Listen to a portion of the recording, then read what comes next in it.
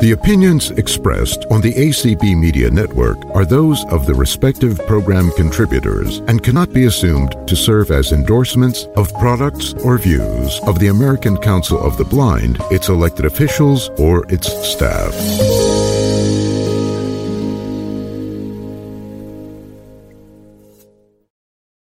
Welcome, everybody, to Sister Power Happy Hour. I am Rachel Schroeder. I am a member of the ACB Women's Committee. I'm very happy to be. We have a great committee chaired by Linda Perrell and Lori Scharf. Sister Power Happy Hour is one of my favorite parts of convention. It gives us an opportunity to meet some dynamic women of this organization and some women who encourage, inspire, and give us great stories, let us know a little bit more about themselves. And today is no exception. We are very happy to have two women of this organization that I think I could speak for many people in saying that if the hands of ACB are in the hands of these two ladies in the future, we are in good hands because they are very involved. We have Melanie Altsinui and Maria Kristich. Kristich, I hope I'm pronouncing that correctly, Maria. If I'm not, I apologize. You are. Thanks, Rachel. It took me 3 tries, but we got there. It's all good. And I work with Melanie on the ACB Media Committee, but I don't know a lot about her, and I don't know a lot about Maria either. So I, along with you, am really looking forward to this presentation. So what we'll do is we will let these ladies speak for about 25 minutes, and then we will have some time for questions at the end. So I'd like to first introduce Melanie Altsinui. And Melanie has been involved in ACB since the 1990s in Texas, West Virginia, California, and Arizona. She was elected as a director for ACB of Texas at age 19. She started early. And she was the 2025 DKM First Timers winner for the West. She resides in Phoenix and is president of both the Arizona Council of the Blind and the Central Arizona chapter. She chairs or co-chairs the Convention Committee for the Arizona Council of the Blind and CCLVI, rather, and ACB Next Generation. She's secretary and publications chair of CCLVI, second vice president of ACB Next Generation, and a member of the DKM Employment and ACB Media Support Committees. A lot of accolades there for sure. Melanie holds a BA in journalism and PR and an MS in project management. She worked for Verizon Wireless for 14 years and is now a senior process engineer at Wells Fargo. So she also lives with her husband, enjoys cooking and traveling and wine tasting in California and spending time with the family. So I'm going to turn it over to Melanie. Thank you so much for being here with us today. Thank you, Rachel. So Rachel just said everything I was going to say. Oh, no. No. You get to elaborate. I'm excited. I want to thank ACB Women for the honor of speaking today. The call very much came out of the blue from someone who is very, very close to me and has watched me since I was 19, 18, somewhere in there. So my name is Melanie Altsinui. I'm pleased to be able to share my story with you today. Let me also share in my cup, because it's happy hour, is a glass of Sangiovese because I do love my wine tasting. but I'll wait to drink it till Maria starts. It was very interesting when I was trying to decide what to talk about. Was I just going to kind of go through from the beginning to the end or to current? I found a pattern. And I think that pattern is something that I unintentionally try to tell people, share with people. But what I noticed in every piece of this story is there was somebody, or there were many people who were a support system. I did absolutely none of this alone. I may have had the gumption to do it. I may have had the drive, but there was always a support system to ask for help, to give guidance, to just be a cheerleader. And a lot of them have been around my entire life. Many have been around since I was a teenager, and some are new. But that was absolutely this pattern that I found when I was going through every piece of my story. So just to give you a little bit of background, I'm from California originally, and I was born with a retinal disease called achromatopsia. So my cones do not work. I do not have any color vision. My best acuity is 2200, and that's in good lighting. It can be all the way down to nothing, just entirely depending on the lighting. My depth perception is, well, we'll just say steps are not my friend. But and very lucky that it's very stable. So until I hit 40 a month ago, it was very stable. And then evidently when you hit 40, everything starts breaking. So I started out, my mom and dad knew something was wrong. I didn't want to go out and play during the day. I wouldn't go out and play till after the sun went down. My mom had a Trans Am, and she had the door open in front of the house. And she said, "Go wide around the door." And I did. And then I hit the tree. And that was when Mom was like, "Yeah, something's wrong." So she quit her job, and she spent all the time in the world taking me to doctor after doctor after doctor, trying to figure out what was going on, while my dad worked to be able to support us.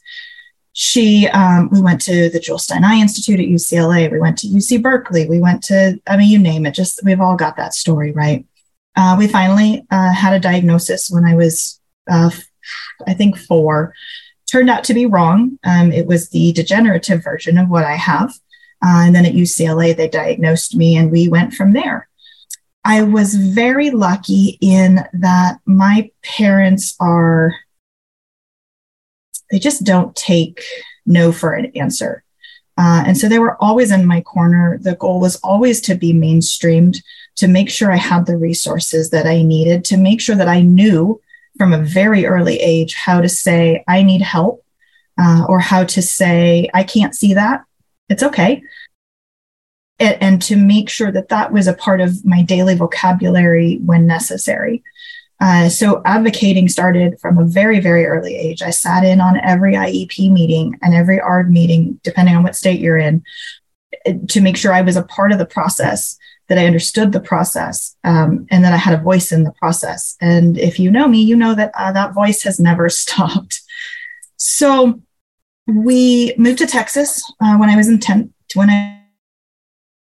10, and we got involved from the schools with the Texas Commission for the Blind back then. And we got involved with the Fort Worth chapter of ACB. We were new to the state, a whole new, everything. So Mom and Dad were looking for resources. So I've been going to ACB meetings since I was 10, and it all started in Fort Worth, and go to discover, Austin or Houston or San Antonio or wherever. And that started when I was 16. And that was when I swear I'm not going to get emotional. That's when I met Doc and Linda. That's it. And so Doc was such a huge part of my family that got me to where I am today. And him and Linda, Bob and Victoria, Michael Garrett, and Donna Pomerantz, and these are the core of my ACB family. And they have watched me make mistakes. They have given me advice. They have been my cheerleaders. And they are why this is such an important part of my life. So, okay, we'll get off the emotions. I went to school at North Texas. I tried at that time to get a student chapter oh God, what were we called back then? I don't remember. Terry would know, but pre-ACB students, to get them off the ground in Texas. That was, but we had a little community, whether we ended up, affiliating or not, we had a community that we all went kind of through college with. I was elected to the board at 19. And when in 2005, I had the West to represent Texas, and that changed everything. So back in that time, right, we didn't have Zoom. We didn't, we were on conference calls. We were in person. And so being able to go to Las Vegas and go to that people whose names were in lights to me right at that age, it was just mesmerizing. And to watch the goings on and the parliamentary procedure at a whole nother level just made me want to do more. So I graduated college. I went to West Virginia, got involved with the Mountain State Council there. I got a job as an editor of the newspaper Orange County chapter. And that's when my career took off. So I started working at Verizon as a customer service rep and worked into executive relations. So our executive complaints and our, our agency complaints. And I then started going into process engineering, which is what I do now. But Verizon, now I'm in corporate America, right? A huge Fortune 15 company. And I still have to learn to ask for help. I still have to be okay asking for help. I still have to have those people in my corner and developing those relationships. None of this would have happened. And I wouldn't have the voice that I have if it hadn't started from such an early age with that support system. And that got me far. It got me very far for 14 years. And then at the same time, I transferred out here to Phoenix. I met John McCann on an ACB Next Generation call. And he said, oh, well, I'm going to put you to work. And if you know John, you know what that meant. So the rest of that is history. But again, I texted John last night and I said, hey, I need your advice. And I think it's just another moment where you need somebody to be a sounding board, or you need somebody to ask for help, or you need somebody for advice.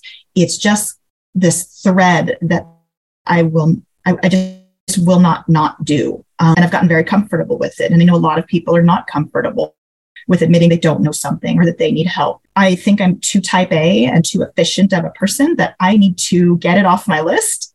I need to get it done. So I'm going to go ask for help and I'm going to go get it done. And then I'm going to learn something. And then hopefully through that, I can then impart that knowledge and be that person to somebody else. And that's kind of where Next Gen falls into this. So getting involved with ACB Next Generation, I'm on the high, well, no, I'm 40 now. Okay, there's that. But that doesn't mean I'm not, I can't be involved. Our supporting members are very involved. But that gives me the opportunity to now give back. So now there's this paradigm shift where I get to still grow, but at the same time, I then get to give back. I get to say, this is where I've been. This is what I've done. This is what didn't work for me. This is what did. And so it's been a very interesting shift in age, in chapters, in my journey in ACB to now be the one giving back while still growing. You obviously heard my laundry list of my to-do list, laundry list of committees, which I love. I love all the people I get to work with. I love the impact I get to make. I love when I get to learn, and I love being able to teach. And every single one of these meetings, one of those things happen, if not more. And so I just couldn't have done it if from the beginning and consistently, I didn't have that support, that mentor, that cheerleader, that advocate, that question maker, the person that makes you go, okay, right? The self-discovery, all of those people play some of the same roles and some of the different, in some different roles and at different times. And I think it's just so important that we recognize that we honor them, that we hold them close and dear, and that we use them, and then we give that back. We switch it. And I think that's how the shift happens, where the young members now become the older members and we start bringing in the younger ones. It's been a very interesting shift, but I just can't say that enough. None of this would have happened without that support system, and the learning and the teaching and the growing and the giving. Thanks, Rachel. Okay. Thank you so much. You make me feel better. You got emotional during your presentation. I did the same thing 3 years ago as well. So, but our love for ACB and what we do and the journey that we all go is, so close, and to be able to share that is a pretty special thing. And that's why I like Sister Power so much, and being able to share with other ACB women. So thank you so much. Thank you. And I have to say, I have the pleasure of working with Melanie on the ACB Media Support Committee, and she's a hard worker and just a pleasure to work with. And I look forward to working with her more and getting to know her even better as we go through. So, all right. Next, we want to hear from Maria Kristich. I got it right this time, I think. She's from Albany, New York. And unfortunately, I have not had an opportunity to really work with Maria a lot, but I hope to change that. Maria is a senior financial analyst for the Dormitory Authority of the state of New York. And she's originally from Bosnia and has been totally blind since birth.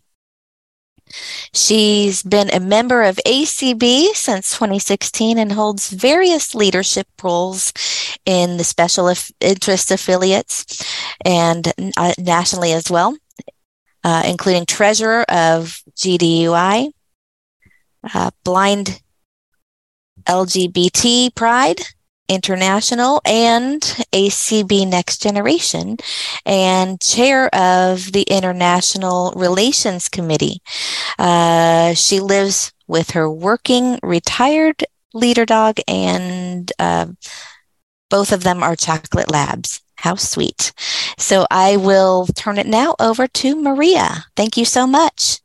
Thank you so much, Rachel, and to the Women's Committee for the invite, which, as with the case of Mel as well, definitely came as a surprise when Lori extended the invite. So I'm very honored and humbled that you think I have something worthy to share. And I will now have to follow the great speech that Mel just gave. So I'll try my best. So why don't we start just with a little bit before I actually start talking, because I have a few takeaways as I'm going to be going along. But here's one that you can just experience a bit. So why don't we just all take a couple of nice deep breaths? So let's breathe in. And I'm thinking belly breaths, the full breath in. And we'll exhale. Let's do that one more time. Let's breathe in and exhale. And just be here. There's nothing else that you have to do right now, just to be here now. And did you have any thoughts while you were doing that? Were you like, why is she making me do this? I was here to listen to her and not to have to do anything for a little while. It's interesting that you have some thoughts, right? And you can substitute those with some different thoughts, right? They're just thoughts. And there's a witness behind those thoughts. And you just took a little pause there, and imagine if you're just able to take a little pause there when your emotions are running higher, or in just some moment of life that might seem like a challenge or some kind of a joyful moment. What might emerge? Discernment about the situation, clarity, and the ability to make better decisions that are in line with what serves you and with your inner knowing, and how you're able to best contribute your talents to the world. So taking that pause is definitely a takeaway that I have come to embrace and to realize, and that has helped me. And so I figured, while a lot of these other items I can just talk to you about, I figured that's one that you can experience a bit. So with that, if I was thinking what could I say is kind of the overarching theme of my story? And certainly I can resonate with what Mel said about having that support system, and I will get to examples of that down the line. But I think my overall theme here is, that we're here in this life to, of course, to contribute in some specific, meaningful way, but, at a foundational level, that we are on a journey to learn and to evolve and to grow. And that we also have an inner reservoir of strength and peace within ourselves, that we're stronger than we think. And, that we might as well enjoy the journey. So those have, I think, been the three overarching themes. So hopefully you will see those as I go through, and I will, at the end of giving you a brief overview of my story, I will talk about a few more takeaways that I have found upon reflection that I hope will be of use to you as well on your journeys. So as Rachel said, I was born in Bosnia, and I'm totally blind from retinopathy of prematurity. And the strength of my family really was such an impact even before I was able to appreciate it, even when I was so young and just from my birth, because in my case, my grandmother on my father's side, she noticed that I wasn't tracking items with my eyes as babies tend to do. Like if you put a red cloth in front of them and they follow it. Well, I wasn't following it, and various other types of things in that vein of not tracking. And when she called the hospital, they basically said, go away. She's fine. She's just premature. Nothing's wrong. Goodbye. And she wasn't about to take that for an answer. She had that inner knowing that something was not right. And so that began my parents' journey to various doctors. Went to a doctor in the Netherlands who diagnosed me with ROP. And, my parents knew nothing about blindness. And so for about those first nearly 5 years that I lived in Bosnia, and I was born in Sarajevo, and so I lived about 15 miles from there. My parents, we'd come to U.S. 4 prior times for me to have various surgeries in Boston. And then we weren't able to come for a couple of years. So just for some context, I was born in 1989, and from 1991 to 1995, there was a war in Bosnia, an ethnic conflict. And so we weren't able to come for a couple of years from 91 to 93 because of that. And so the 5th time that we came to the States, my brother came that time too, fortunately, but my parents weren't even planning on us staying. They had the ticket to come back, and it was a checkup for the surgeries. And when the doctor told them that essentially the, stress of the war, because they had said to my parents, make sure she's, not under a lot of stress. And my parents were kind of looking at each other like, well, our country's in the middle of the war and we're stressed out, but okay, we'll try. But when they found out from this doctor that basically the results of the surgery had gotten reversed because of that, they had someone that we were staying with said, you might want to think about before you go back what her life is going to be like in Bosnia, and your country is rebuilding from war, and just realistically the resources, you might perhaps want to think about staying here. And I am just so eternally grateful to my parents for that enormous, enormous sacrifice that they made to leave the life that they had. And they had a good life. They had good jobs, friends, family, to leave all of that behind, to start over in a place where they didn't even know the language. My parents were in their mid-40s at the time.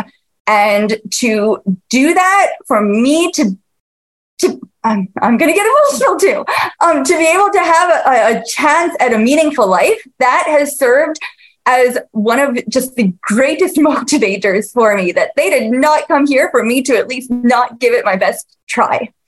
And, my brother too, it wasn't easy, needing more time and money and attention and such with my blindness. And he's older than me by a couple of years, but having to, kind of play second fiddle, if you will, at some points, not easy as well. So, that strength of my family definitely really just has carried me through. When we first came here, we had a lot of hardships. We ended up staying for a few months with working. I guess I can say it's working. My parents didn't get paid. We stayed with a family that treated us very badly and exploited us, and we weren't allowed to have visitors. The volume at which I'm speaking to you, if I spoke much louder, that wouldn't have been allowed. It just really was not a good situation. And just watching my parents, my mom had gotten addicted to prescription medication because that was her escape from this terrible situation. And, watching her have the motivation to just quit cold turkey and getting through that. I mean, through, I believe, divine grace, we were able to get out of that through just having connections with when we started school, that people at the school, teachers came to visit us when they technically shouldn't have, under the rules of these people who we were staying at, and they got a lot of flack for that, but they knew it was right. And then, school officials connected us with some people who spoke Croatian, and they helped us, literally escape and to come to, a house. And, just really watching the strength of my parents, making a house that we could live in, starting from scratch, not having steady jobs. And, it's when you do the work and what needs to get done, and you focus on just performing your actions, as the Bhagavad Gita says, performing your actions and not worrying about the fruits of those results, you will be surprised at what the universe will provide you and will make happen for you. So, my parents, they, again, just their strength and what they had to help me with, sometimes in school, I was the first blind student in my school, and I really didn't have a lot of idea of what to do with me. So there were definitely times when my parents stepped in to read, content to me that wasn't accessible, like a chemistry book, or the school wouldn't purchase up-to-date assistive technology. So, my parents found ways through their work to be able to get a loan to purchase, equipment for me. And my teachers as well, I had teachers that were such role models. I had a teacher, the visually impaired, who was low vision. And so that was just huge for me. Huge to have a role model, right? Someone who's talking the talk and living it, to know that I could live a satisfying and full life because I was seeing her do it. I had a Brailleist. I was so blessed to learn Braille from my teacher for the visually impaired. And, these teachers who just really, and guidance counselors who believed in me. I mean, there were some school administrators who didn't even think I needed to learn how to type. And my Brailleist took it upon herself to teach me how to type. And, I had teachers, putting, with taking a screwdriver and drawing a diagram of something on the back of a piece of paper. I mean, I'm just so blessed that I had these people. I could not have done it without them, because, there was the establishment, even like the Commission for the Blind. I had a rehab counselor who was like, maybe, you don't want to take some of these advanced classes, you might not be able to do it. And, I had these other people who lifted me up and who, spoke, truthfully and accurately, and who knew me more than this rehab counselor knew me, who I could say, no, these people believe in me. You don't really, thinking to myself, this other person doesn't know anything about me. And so that really, all of this support just really allowed me to excel. And so I was able to, I was blessed to have a gift of being, pretty adept at learning technology. And so I didn't have my first computer until I was 16. And I'd had a Braille note for a couple of years before that. So that was really, like, at 14 was the time when I started going on the internet independently and such. So, and I started meeting, blind people online and learning about some of these alternative techniques of blindness and such. So, after high school, I went to college. I did a lot of research. Definitely one of my, takeaways is hoping for the best, but preparing for the worst, as has been said. I researched colleges in terms of disability services, and I figured I was going to major in computer science because I liked the technology and I felt I had a knack for it. But decided not to do that. I changed majors in the second semester of my junior year because I was finding between inaccessible software and unaccommodating professors and assignments that I couldn't verify on my own, that this probably wasn't the best place for me to contribute my talents. And I had enjoyed economics in high school, and it still gave me a chance to work with numbers and such, which I enjoyed. And so I decided to switch my major and finished that. I did end up having to take some summer classes, but definitely got through that and had some really great professors and disability services. And I was able, because of, going back to doing work and, the universe just making things happen for you. My parents, they went from being, a sociology teacher and a surveyor to cleaning dormitories and painting buildings at a college. But because that college participated in a pooled scholarship for families of college employees, and I went to a college that participated in that program, I was able to attend college for free, which I was just so blessed to be able to do that. In college, I also got to hang out with some guide dogs. My teacher, the visually impaired, had guide dogs, and I saw them at work, but didn't really get a chance to meet dogs. And then I finally got to meet some and hang out with some in college when they were out of harness. And I was like, this is so much fun. I love them. I want a dog. And so a week after I had, done research and about guide dog schools, and then just really kind of trusted my, my inner knowing after, talking to them and just contemplating and thinking about it and just thinking about which one really just intuitively spoke to me. And a week after graduating college, I was at Leader Dog to get my first guide dog, my Lacey, who is my retired dog who lives with me now too. At Leader Dog, I got to speak with different graduates and some board members who were there. And I wasn't quite sure, which direction I wanted to take the economics degree. And felt that I wanted to do something more applied. I wasn't sure, initially I was thinking like PhD in economics, and I was like, maybe an MBA, I'm not sure. And as I was speaking with one of the board members, who's a corporate lawyer, and he said, you might want to think about a JD MBA. You can really add some value. You can focus both in finance and on the MBA side, and business on the legal side. And, as being, blind, you want to like stand out. And initially I was just thinking to myself, like, no way am I going to law school.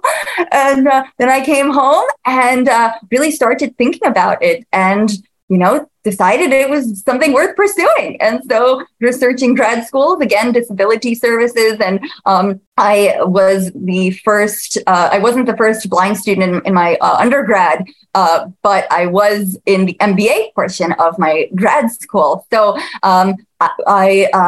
that all of those advocacy, lessons that I had learned from being the first blind student in elementary through high school just served me really, really well when I got to, college and beyond. So I'm grateful for the lessons I learned from there.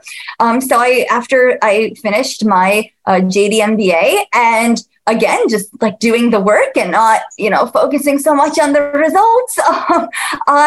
One of my professors, actually, I had, taken done some internships and, which I had gotten through the career portal for my graduate school, on the business side. And one of my law professors, just out of the blue, asked me if I was interested in community development. I didn't quite know what he was referring to, but I told him about my internships, and he was like, oh, I think you'd be a good fit for the Dormitory Authority for DASNY, where I'm on the board. And I was like, what's DASNY? And one thing led to another with just that conversation. He liked my work, and I was very blessed that he, went to bat for me and talked to the CEO and the CFO and just various, managing directors. And after having several, interviews, I got the position that I have now. And so I've been there for 6 years. And, something that I've really learned is to have this attitude that a challenge is, again, it's an opportunity to learn. I'm now assisting with some projects outside of what I was doing when I first started. And, initially it was like, I don't know, I'm going to need some help, going to what Mel was saying about being hesitant to ask for help, and as I framed it and reconsidered it and thought, well, I'm going to learn some transferable skills with these new projects. And, I'm not less of a person for needing to ask for help. And I'm sure all these other people need to ask for help for things as well. And I'm going to be able to help someone with something down the line. It's kind of like a web of interdependence. I have been able to, kind of cultivate a little bit of like a playfulness, like a sense of adventure, like, okay, let's see what I get to learn from this. So in terms of, that's where I am now in terms of professional. In terms of getting involved with ACB, that actually happened, as Rachel was saying, in 2016, after I finished grad school. And I was really looking to connect a bit with more blind people and, really also just because it goes both ways to, that dreaded question when you're looking for a job, well, what have you been doing, right? And you can't just say, I was looking for a job. And so looking to be able to use some of my skills that I had acquired, especially in the finance side, and I'd been treasurer for a club in undergrad. And so I thought, well, maybe I can, contribute in some way with, finance to a group a cause that I care about. And that was my first entry into ACB was through GDUI, through guide dog users, because having a dog was something that was one of the best decisions I've ever taken. And it's something I was very passionate about. So, and again, doing the work and just the universe will provide one of the, so I'm also involved in the New York affiliate, Guide Dog Users of New York. And the president of that was kind enough to be one of my references for my job application when I was going through the application and interview process at DASNY. So, really just being authentic and being yourself and doing the work, really you'll be surprised at what opportunities will come your way. So, just some takeaways from this. Again, life, as a spiritual teacher that I study with says, life doesn't happen to you, it happens for you. And the universe isn't a vending machine. So what we get happening to us is based on our past actions and what we need to evolve and to learn. So really trying to as much as I can not have that kind of like victim mindset, why me? Maybe I certainly have had time when I've started to have that, and then to be able to take that pause, right? Like we did in the beginning, and shift my attitude and my way of thinking of what am I supposed to get out of this? So, from moment to moment, right, we have a choice of how we can act and how we can think and how we can be, and we can, have that align with our, core values and our unique talents and propensities. And, certainly figuring out what that means for me in terms of my purpose and what I'm, meant to do here has really, helped me to have motivation to continue with the work, both in professional and in ACB. As I mentioned, focusing on the work and not focusing so much on the results, right? Being a certain way can definitely be hard to do, and that doesn't mean being blasé about it, like I said, and not doing anything, but just having that anchor, right? As I mentioned at the beginning, just that inner strength, that inner knowingness that we have, and that no matter what happens, we are okay. As I mentioned, and this ties in, as I said, to what Mel was saying about help, valuing ourselves, right? And knowing that we have self-worth and that asking for help doesn't make us less of a person. Having compassion for myself and for others is certainly something that has helped me to, in that pause, kind of just soften my feelings. And that even means for myself, right? When I've definitely made so many mistakes in this journey, and I'm going to make some more. And to, just have some understanding and kindness to myself that it is a journey and I'm learning, and I can't change what just happened, but I can change what I'm going to be able to do about it moving forward. If I can work toward that change. But if I've, discerned and thought about it and I really can't, then, working toward acceptance of what is.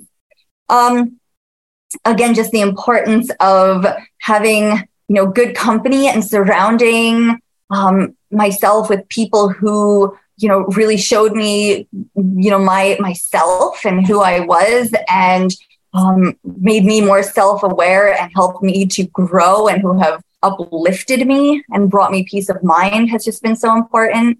And having that, attitude of gratitude, that rhymes, and that was not intentional, but, just being, I can even say, I'm grateful for blindness, that it's allowed me to be on this journey where I'm able to have this unique perspective that I'm able to share with others, whether that's just maybe being able to pick up on something from someone's tone, or just being a little less distracted by all that like visual stimulation, out there. And again, this isn't saying that, anything one is better than the other or anything at all. I'm just saying, from my perspective, and just some of these challenges that have just made me such a stronger person. And hey, I get to come with my guide dog to work. That's so much fun.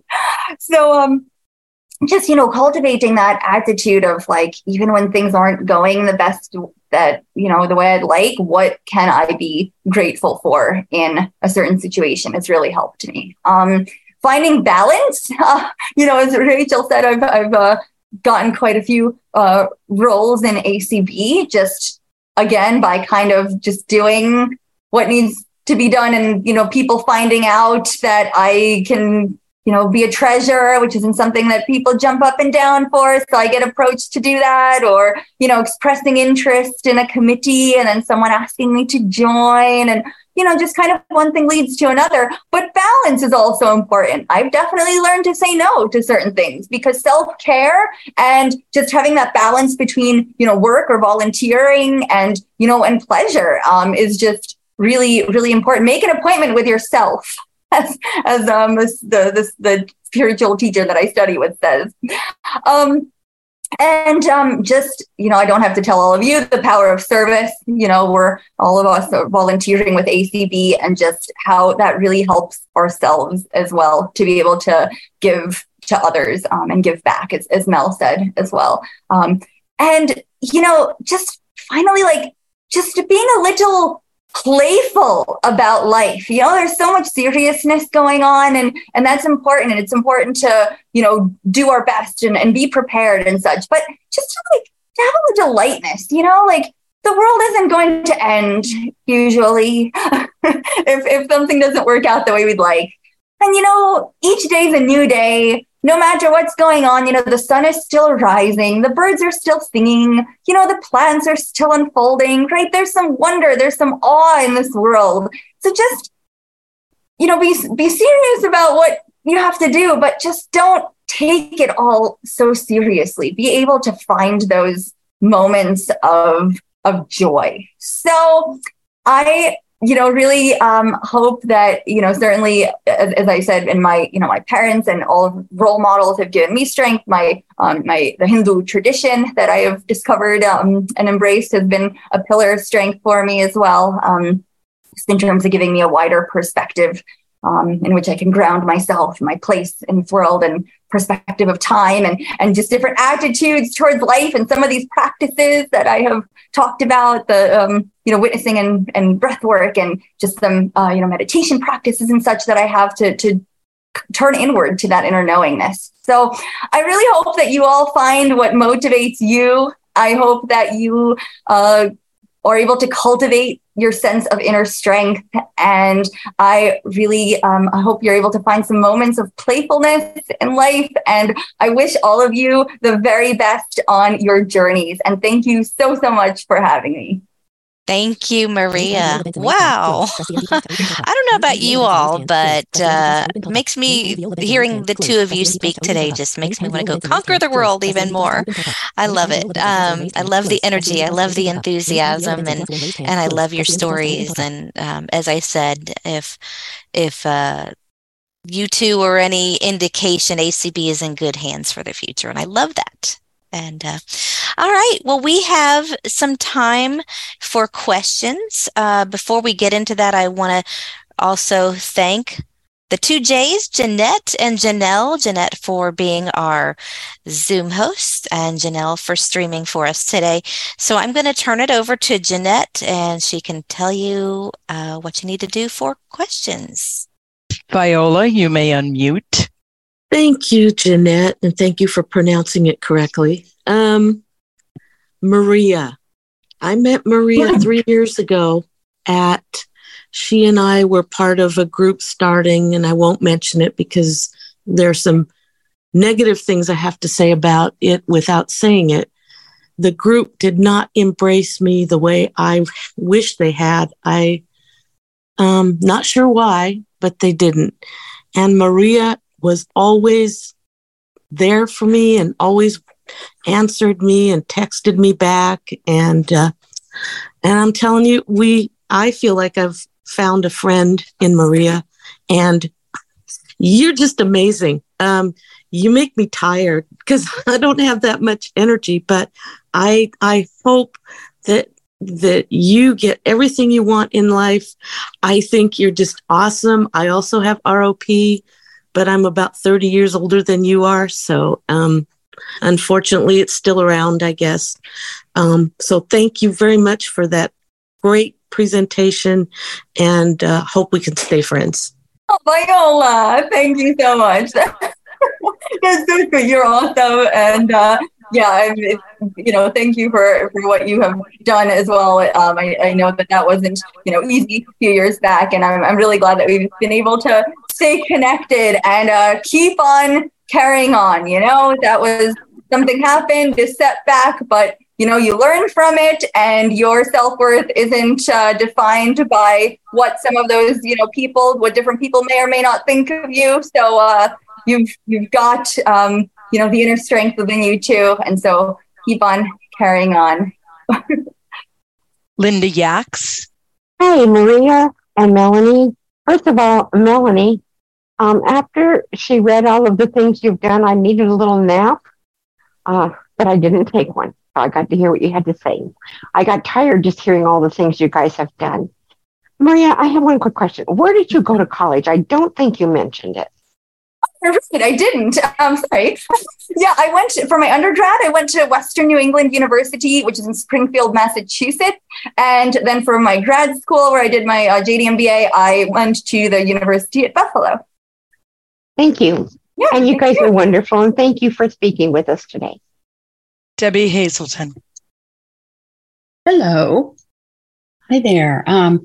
Well, first, Rachel, it's great to be here with you, facilitating in the spirit of woman power. And Maria, I got to know you so much better. I've, heard you in various events, and you've always been upbeat. And age is just a number. When you get to be up in the higher age numbers, you're going to still have the energy that you have. I love your spirit. I got to know you so much better today, and I appreciate that so much. And Melanie, I get to be one of your newer friends, and I'm happy about that.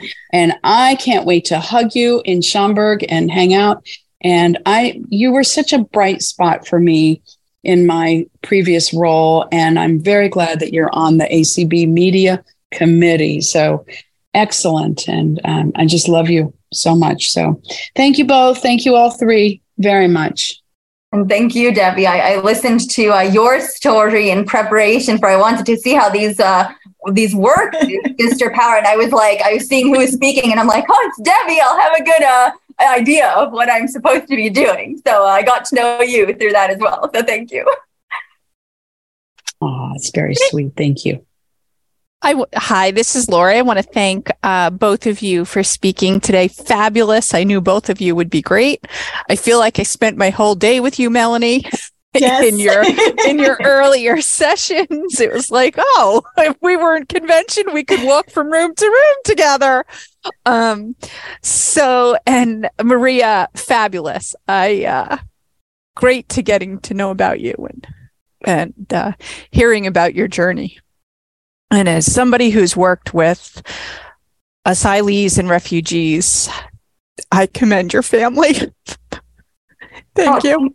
Oh, thank you, Lori. Yes, I wanted to ask both of you, as I'm been around a little longer, how do we get younger people like you involved in the different affiliates and special interest affiliates? I know both of you are very active, but what made you get involved? Did people approach you? Did you think things sounded interesting? And how did people get you to get involved? I was nosy. I was young, super young, right? And I kept, we would go to convention, we would go to board meetings, and we'd hear, calling the question and point of order. And I'm like, what is all this stuff, right? So I'm 16, I buy Robert's Rules of Order because I'm just nosy as all get out. And I want to know what is happening and why it's happening. And I'm surrounded by people that are teaching me it. So a lot of it was just being inquisitive. And then those are the people that kept me here. And those are, that's part of why I joined NextGen, was the people. I wanted community. CCLVI gives me a community. Arizona, everybody gives me a different community.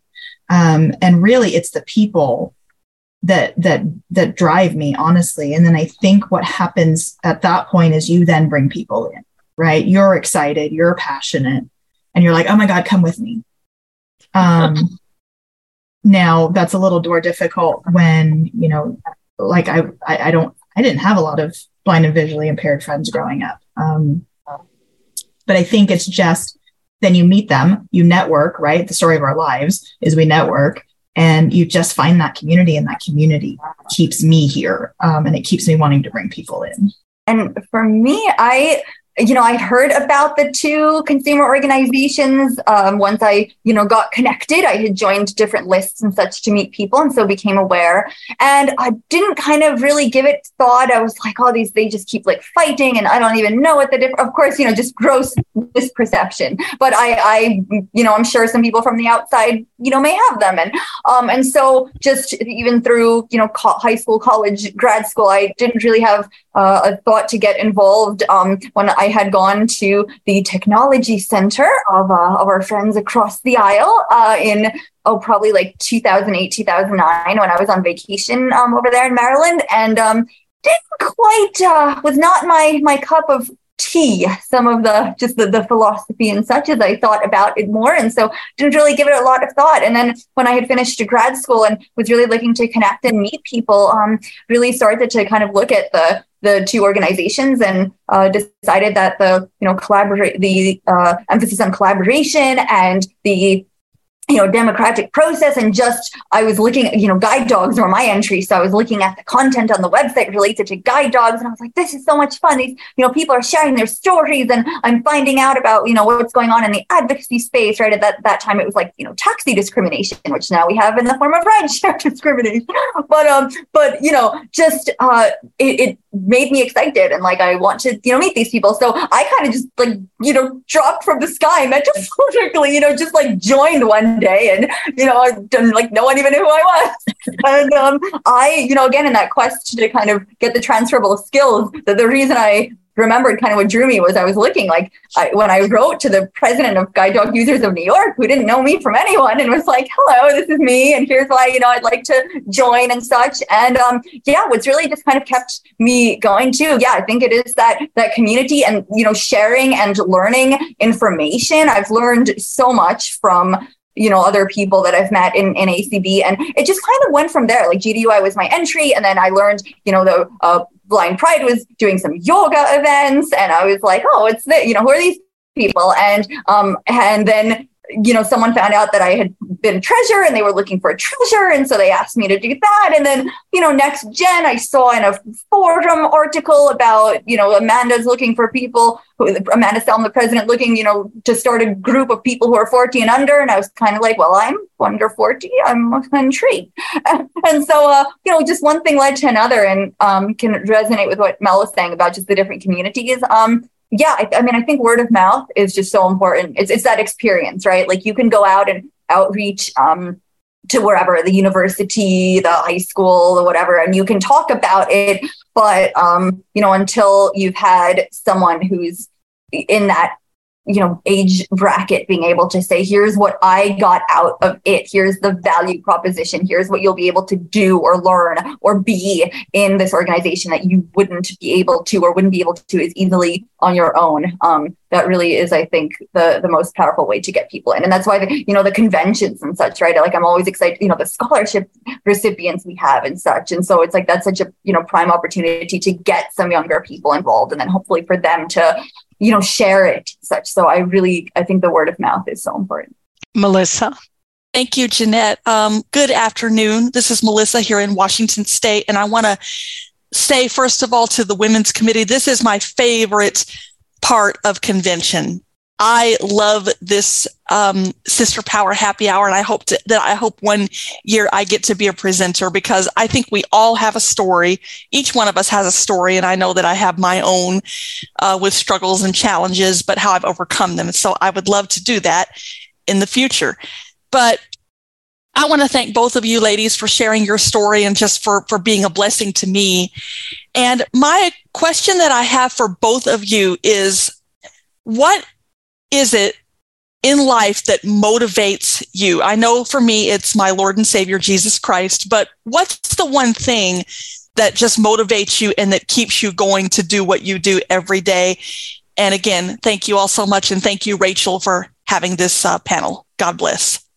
Well, thank you, Melissa, for your kind words, and wish you well as well on your journey. I think what motivates me, I guess just kind of what I really keep coming back to, one of the things, because I have several, is just the fact that all these other, my parents, just all these other people, what my parents, especially what they, sacrificed and had that belief in me that I could, do something and be something. And that really has transferred over, to me. And like, I'm not here, we're not here in this, lifetime to just, do nothing. And we're here to contribute and to make it a better place, and to, add some light to the world. And as, Mahatma Gandhi ji said, to be the change that we want to see. And so that is, that's really just been one of the motivating factors. Mine's very similar. It's, people invested in me, and now it's my time to give back. I think I've always inherently taught. And so when I learn, I want to give that back. How can I not just keep that knowledge for myself? And what's the return on the investment? What's the ROI? And that's the ROI for me. The investment was everyone's energy and support, and the return is giving that back to the next person. Nora. Hi, Rachel. Thank you. And for Melanie, it's so wonderful being a part of our organization with you, Melanie, as the president of our chapter, PAZGB. And my question is, I'm sorry I missed your presentation earlier a little bit, but how did your family support you within the blind, as you were growing up as a blind person? Was your family very supportive and things like that? Well, first, hi, sweetheart. I'm waving at you across the freeway. Thank you. Me too. No, mom and dad were absolutely supportive. They came at it from two perspectives. One was she has an impairment, and we're going to figure out how to problem solve that. And the other was, we're going to teach her that that's not going to limit her in any way possible. Nice. So when there was something that was a limitation, it was, well, how do we figure it out? There was no quitting. Mom and dad were probably the only parents on this earth that when I was 18, they were like, bye. There was no, empty nest. They were, because they had done enough to give me the wings to fly. And that was their whole purpose, was to be able to send me on my way and be there now. Just if I need them, great. I mean, we're family, but that was their goal. Thank you. And Thank you very much. And Maria, you're doing a great job. And I'm glad to hear and got to know you a little bit today. And I'd like to learn more about you more. And you did a great job. And both of you, you did a wonderful job on presentation. And I'll talk to you later. Thanks, Nora. Thanks, Nora. Donna. This was very interesting to listen to. I got to know both of you a little better. Melanie, I've really enjoyed working with you in the past and look forward to continuing to work with you. I look forward to seeing you at the convention. For both of you, I wanted to ask you, so in your adventures and growing up and becoming young women and moving forward in your leadership roles, how did you work through a negative, because we all run into negative attitudes. How did you work out in your head these negative attitudes that people throw at us, telling us, oh, we can't do this, we can't do that? Is there anything particular you said to them? Did you just show them? What was it that you did to help you overcome these negative attitudes? And how did you go about it? Donna, that's a great question. Goodness gracious, lady. I show them, and I'll give you the perfect, well, it's not the perfect example because I wish I could have gone back, but when I got diagnosed, the doctor, right before when I got the original diagnosis, the doctor put his hand on my mom's shoulder and said, you're in for a hard road ahead. You should put her in a school. Well, that doesn't work. That's not an option. So that had been always in the back of my mind when I was old enough to understand that. And Mom told me that story. And it was one of those that, like, when I got my college degree, I wanted to go back. This man was long gone by then, but I wanted to go back in this man's face and be like, look, here's my degree. Here's my career. Here's my life. Like, who are you? And so I think it's just for me, it's much easier just to show it. I don't need to sit here and brag about it and skywrite it and all that. You're going to know. Trust and believe you're going to know. But I think it's really just showing that we've done it.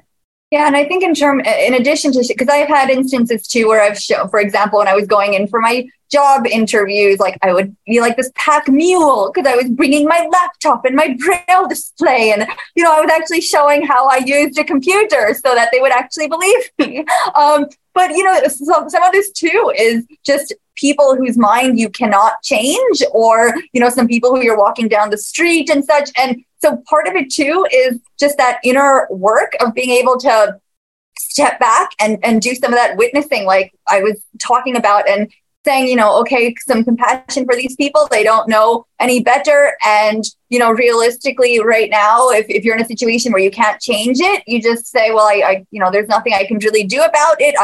I was myself. I was, they saw me traveling with my dog or, whatever it was. I was being myself. And what the result of that, what they end up thinking about me is not in my control. Leslie. Thank you, Jeanette. Hey, Melanie and Maria, thank you so much for coming today and doing the Sister Power Happy Hour. We really appreciate it. What wonderful lives, great energy. I have met both of you. I admire both of you. So keep up your wonderful work and your energy. And I just look forward to many more years with you guys with ACB. Cheers to that, Thanks. Leslie. Yeah, absolutely. Thanks, Leslie. Marissa. Hello, Melanie and Maria. Hello, everyone. I had this the pleasure of interacting with both of you outside of this call, and I also I remember when you and I, Melanie, walked through the exhibit hall at last year's convention, and Maria, we haven't met in person yet, but we'll make it happen. I loved listening to both of your stories, and it was everything about it was inspirational.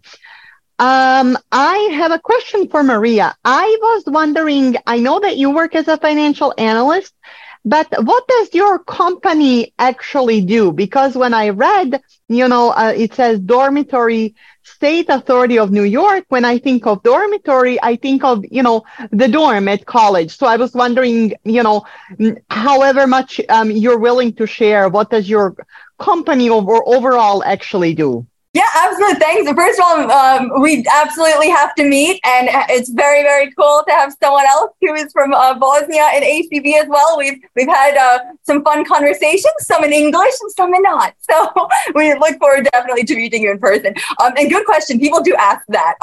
Yes. So it's called the Dormitory Authority because when it actually got started after World War II, it was to issue tax-exempt bonds for the construction of university dormitories. And that we do still do that, but that's such a small part of what we do now. So we issue tax-exempt bonds, and the proceeds of those go toward construction of dorms, hospitals, research labs for the state, for any number of things, state parks, libraries, courts, school buildings. We also do, we manage construction as well for some of the projects, especially on the state side.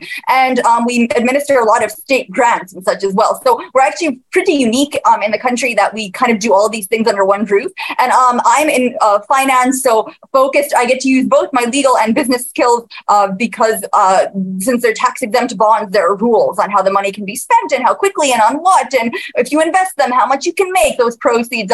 And so I get to, I learned a lot about parts of the tax code that I knew nothing about prior to starting, but those transferable skills and applying them. And I've also lately gotten to play being an attorney because we needed they needed some help with some real estate leases. So again, doing something I've never done in my life. But as I said, it's all an adventure and learning. And so yes, that is what DASNY does. And our last hand is Donna Brown. Hello, ladies. The fabulous presentation. I'm looking forward to seeing you both in person. I assume you're going to be there, Maria. I have not met Maria, I don't think, in person. But we have communicated, Maria, so ably, fantastically did a presentation kind of behind the scenes for Burl Colley leadership. I just love the energy you two ladies bring to ACB, but not only the energy and the involvement and things like that, but the passion you have to get involved in ACB at various levels. I think that is so important. The chapter, the state affiliate, and special interest affiliates and national committees.